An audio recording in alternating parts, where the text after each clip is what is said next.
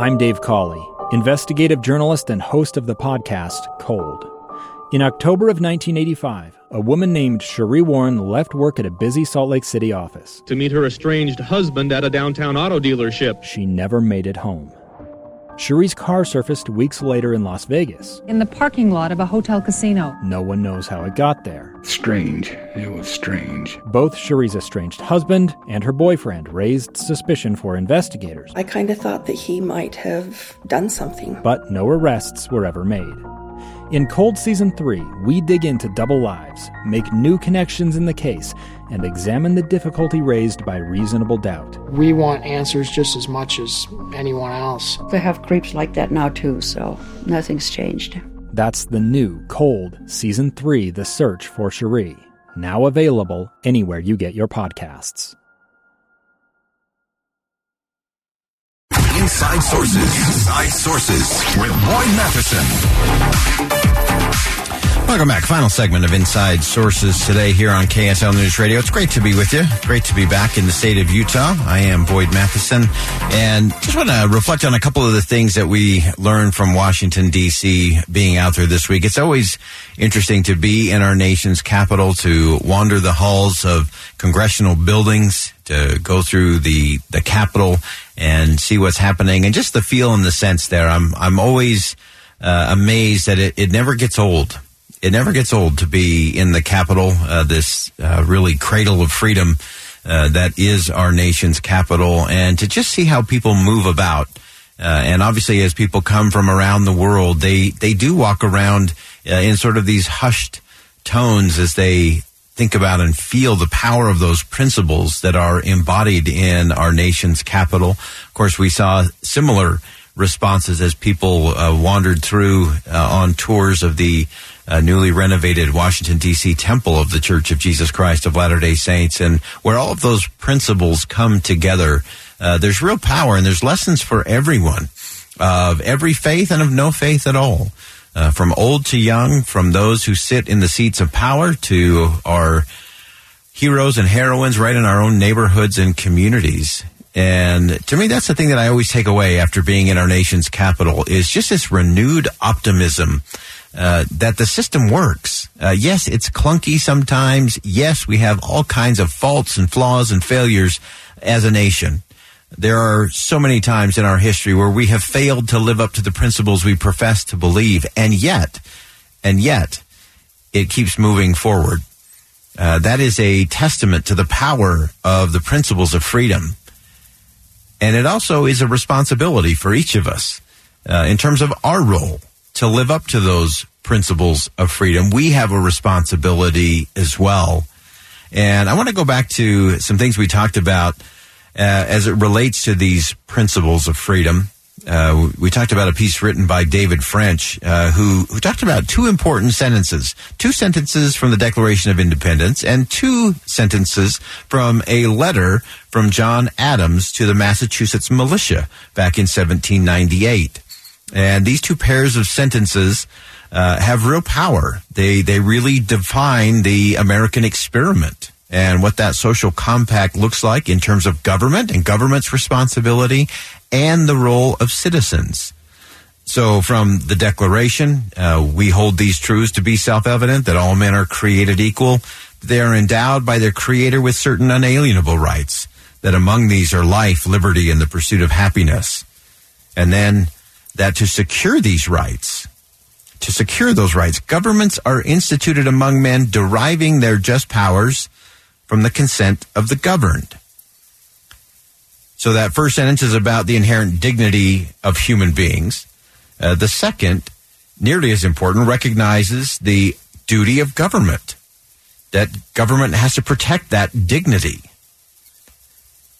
So that's the government side of the equation.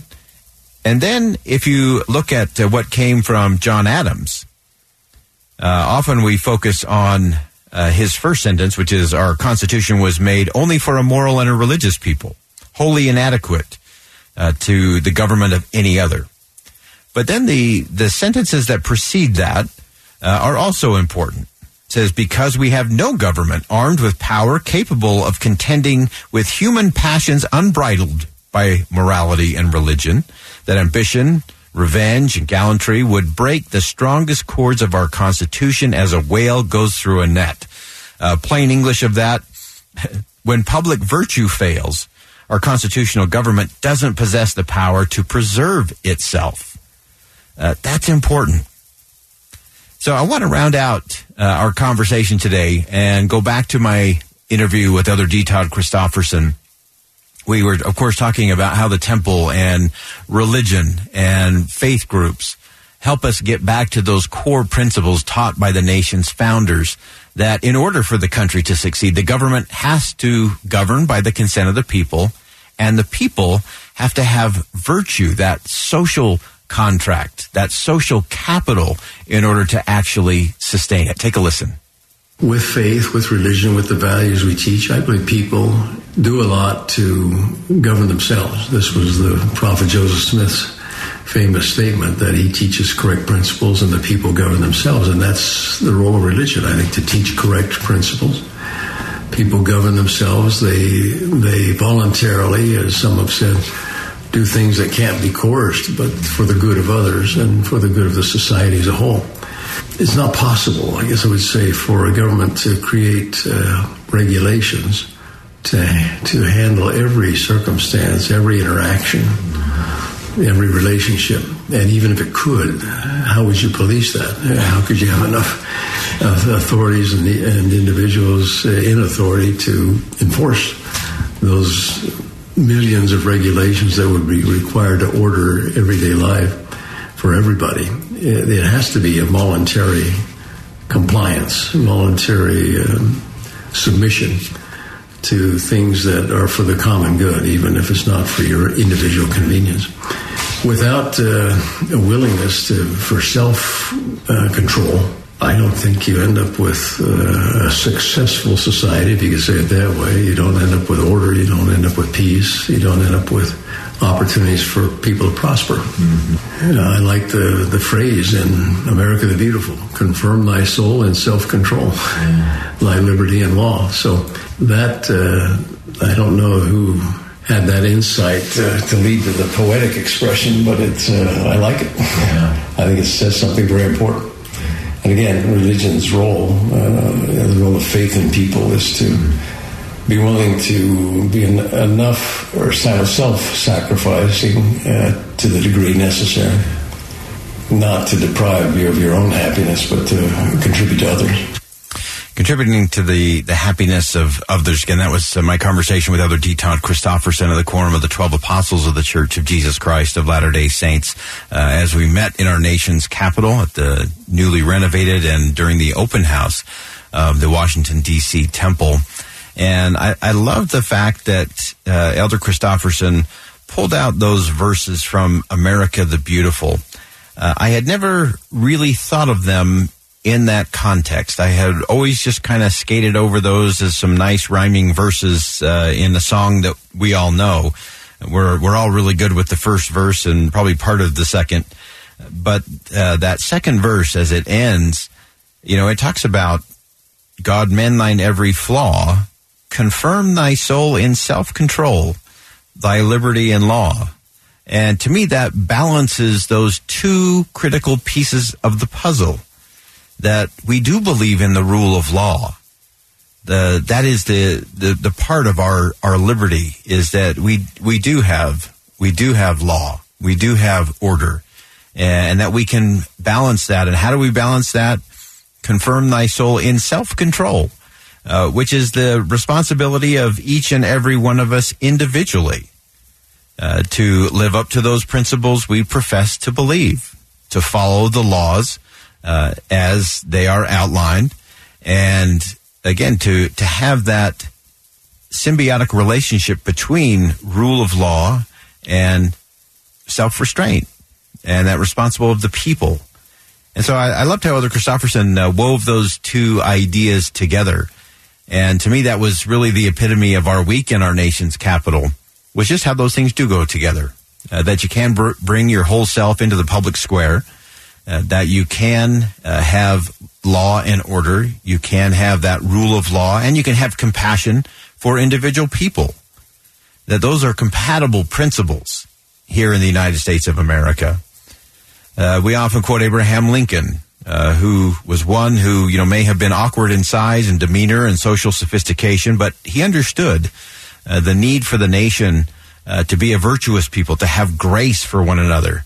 In 1861, he created the space for a place of grace when he said, "We are not enemies, but friends. We must not be enemies. Though passions may have strained, it must not break our bonds of affection." And then the important line as he rounded that out, that the mystic chords of memory will swell when again touched, as surely they will be, by the better angels of our nature.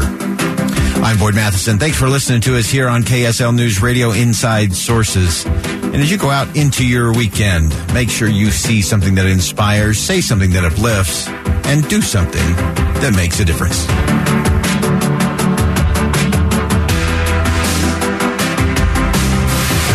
Utah's choice for 100 years. Ali comes out to meet Frazier. It has been an honor to come into your homes all these years. The statue of Saddam Hussein has been pulled over. We're the station for breaking news, traffic and weather together, and conversation about important stories. KSL FM Midvale, KSL Salt Lake City. Thank you for 100 years of trust from KSL News Radio.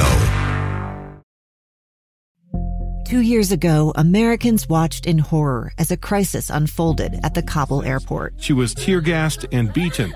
Images of thousands desperate to escape Taliban oppression filled our news feeds.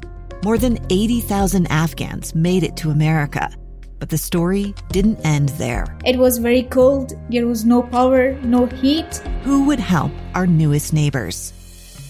I'm Andrea Smartin. In Stranger Becomes Neighbor, you'll hear the stories of some remarkable refugees who left their homes and their dreams behind, only to start over from zero. Their only possession was 3 blankets. And you'll meet Americans who stepped up to help them. You want me to come when you deliver your baby. What can one person do in the face of an international disaster decades in the making?